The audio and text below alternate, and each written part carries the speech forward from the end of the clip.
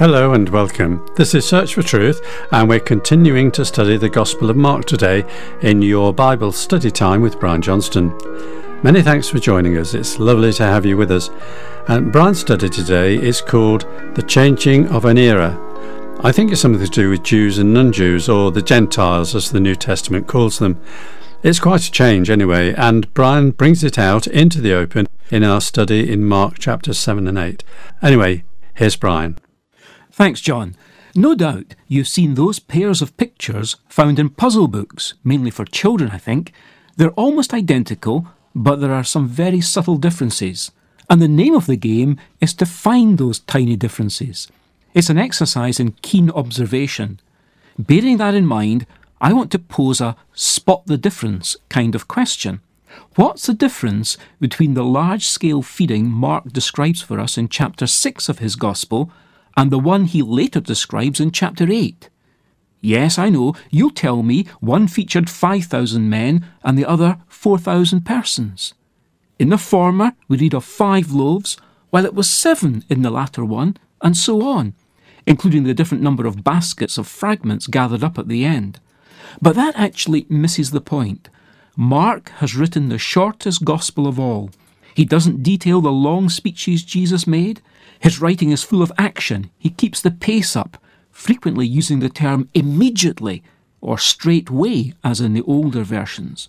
Mark's writing style is very much to the point. There was an abundance of material to draw on from the life of the Lord Jesus. As one of the other gospel writers, John, tells us, Mark was therefore being highly selective, and yet he includes 2, on the face of it, very similar miracles performed by Jesus. Would it not seem to us to be the obvious economy to make, to let one recorded large-scale feeding miracle suffice to make the point that Jesus could do this kind of thing?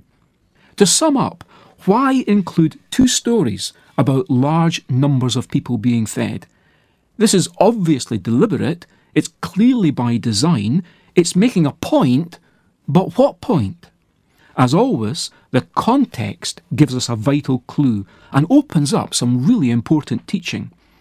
The first thing to notice is that Jesus is now journeying through Gentile areas.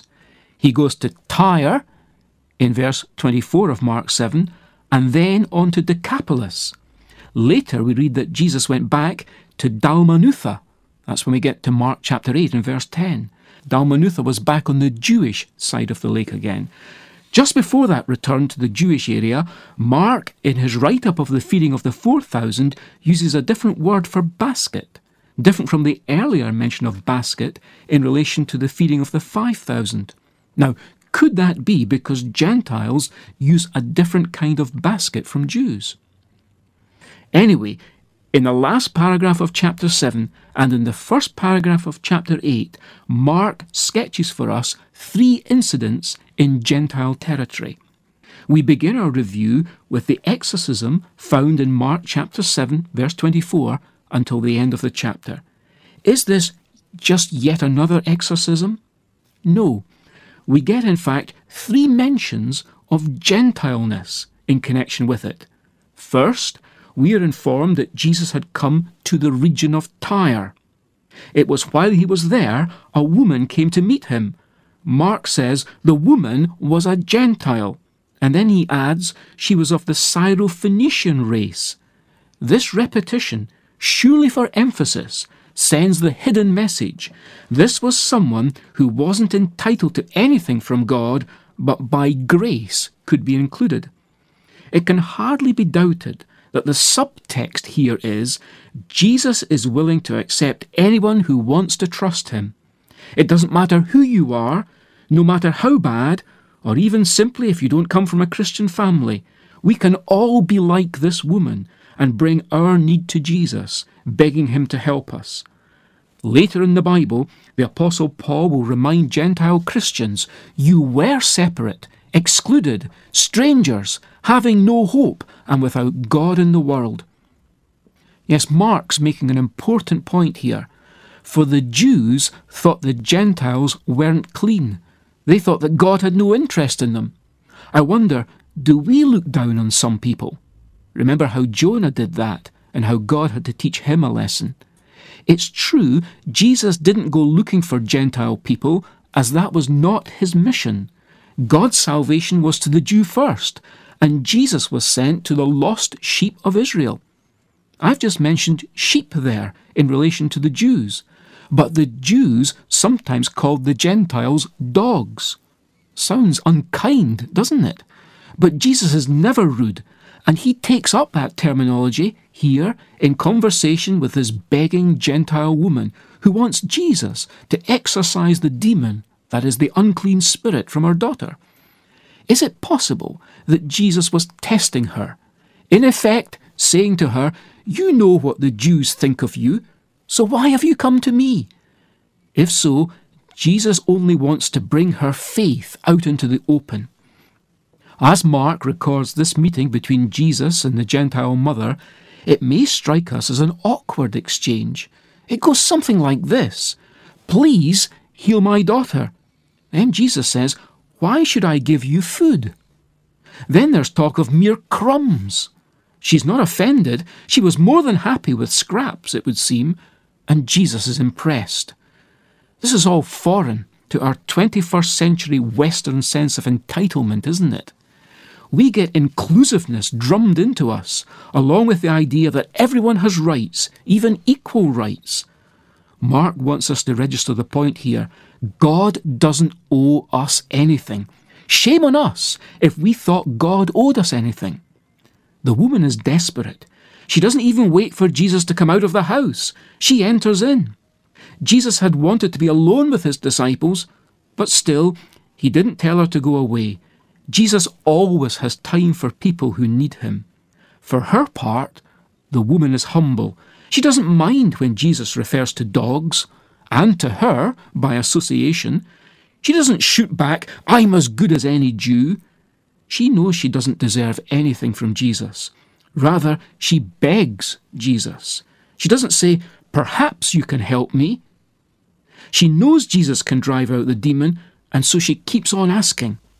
When Jesus tests her faith, she doesn't give up. She doesn't mind being a dog if she can have the crumbs from the table. She accepts what Jesus says.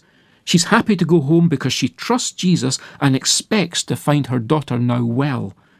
Remember, the disciples are watching Jesus. They've not often seen Jews behave like this, but this Gentile woman really believes. Well, the second incident that Mark records for us as having taken place in Gentile territory is a miraculous feeding. With the woman, as we've just heard, there was talk of crumbs. Now there's mention of much more than crumbs. In fact, it's a banquet. How often we ask God for crumbs and we receive a banquet. Across the 3 chapters of Mark 6, 7 and 8, we read, "All ate and were satisfied." Then we read, "Let the children be satisfied." And finally we read, "They ate and were satisfied." Only God can satisfy. Remember, John in his Gospel, when presenting the feeding of the 5,000, presents it as a sign that Jesus alone can satisfy the spiritual hunger of each and every human heart. Let's be clear, God's Old Testament purposes were not ethnically all-inclusive. Israel were the favoured nation back then. Back at this point in his Gospel, Mark is indicating that a change is coming. It's a momentous change. The first indication of this breaking news was in Mark chapter 7 and verse 19, when the comment was added that Jesus had declared all foods clean. It would no longer be a restricted kosher menu.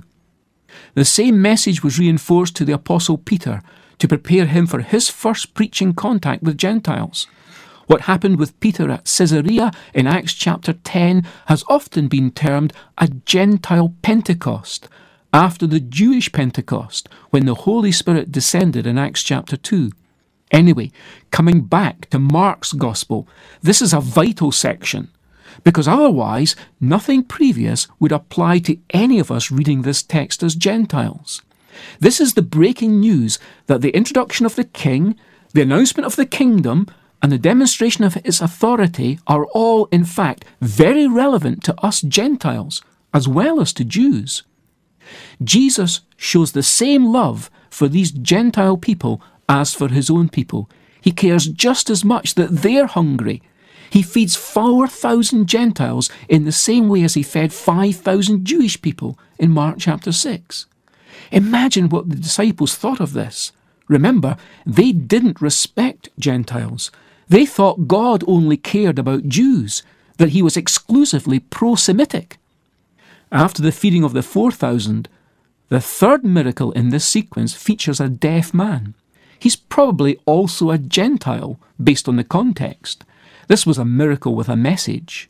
The disciples were deaf in another sense.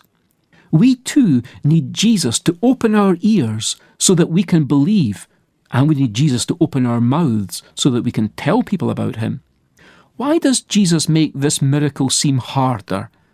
Is it because Jesus sees people, and even his own disciples, as being like this man? They're deaf to God's truth. Whenever he asks them not to tell others about him, it's because Jesus didn't want them to give the wrong message about him. He's not just the man who does miracles. Not even his disciples know the full story yet. The man at the centre of this third Gentile miracle that we're talking about can't hear. So Jesus uses sign language. He does things that the man can see. He puts his fingers in the man's ear and touches his tongue. This would clearly show his intention to heal. Next, Jesus looks up to heaven, possibly communicating to the man that he needs God's miracle. In fact, we all need God's miracle. It's not enough to hear about Jesus. We need Jesus to open our ears so we can understand, and later we need Jesus to open our mouths so we can tell people about who he is. A final thought about the feeding of the 4,000. Many people liked the miracle, but they didn't see who Jesus was. They didn't think, if Jesus makes bread and fish for us, he must be God. They didn't follow Jesus, they just went home. Is that not a bit like those today who applaud the good fortune that all the conditions for life were coincidentally met on this tiny planet? That this just right quality of our planet was a freak cosmic accident is taken for granted. A shrug of the shoulders. And they get on with life. Forget about God. Let's not be like that. Break now the bread of life, fill up to me.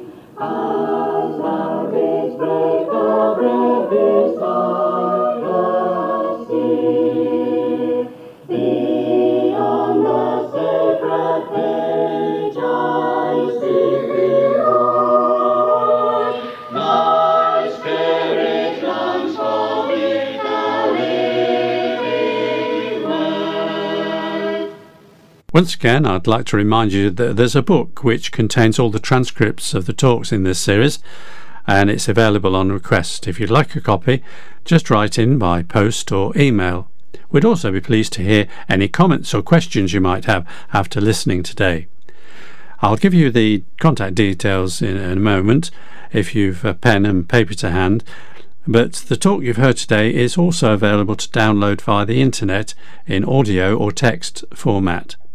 Anyway, to obtain the book, simply ask for Take Your Mark's Gospel, and you can ask for it by email or by post, and here's our address.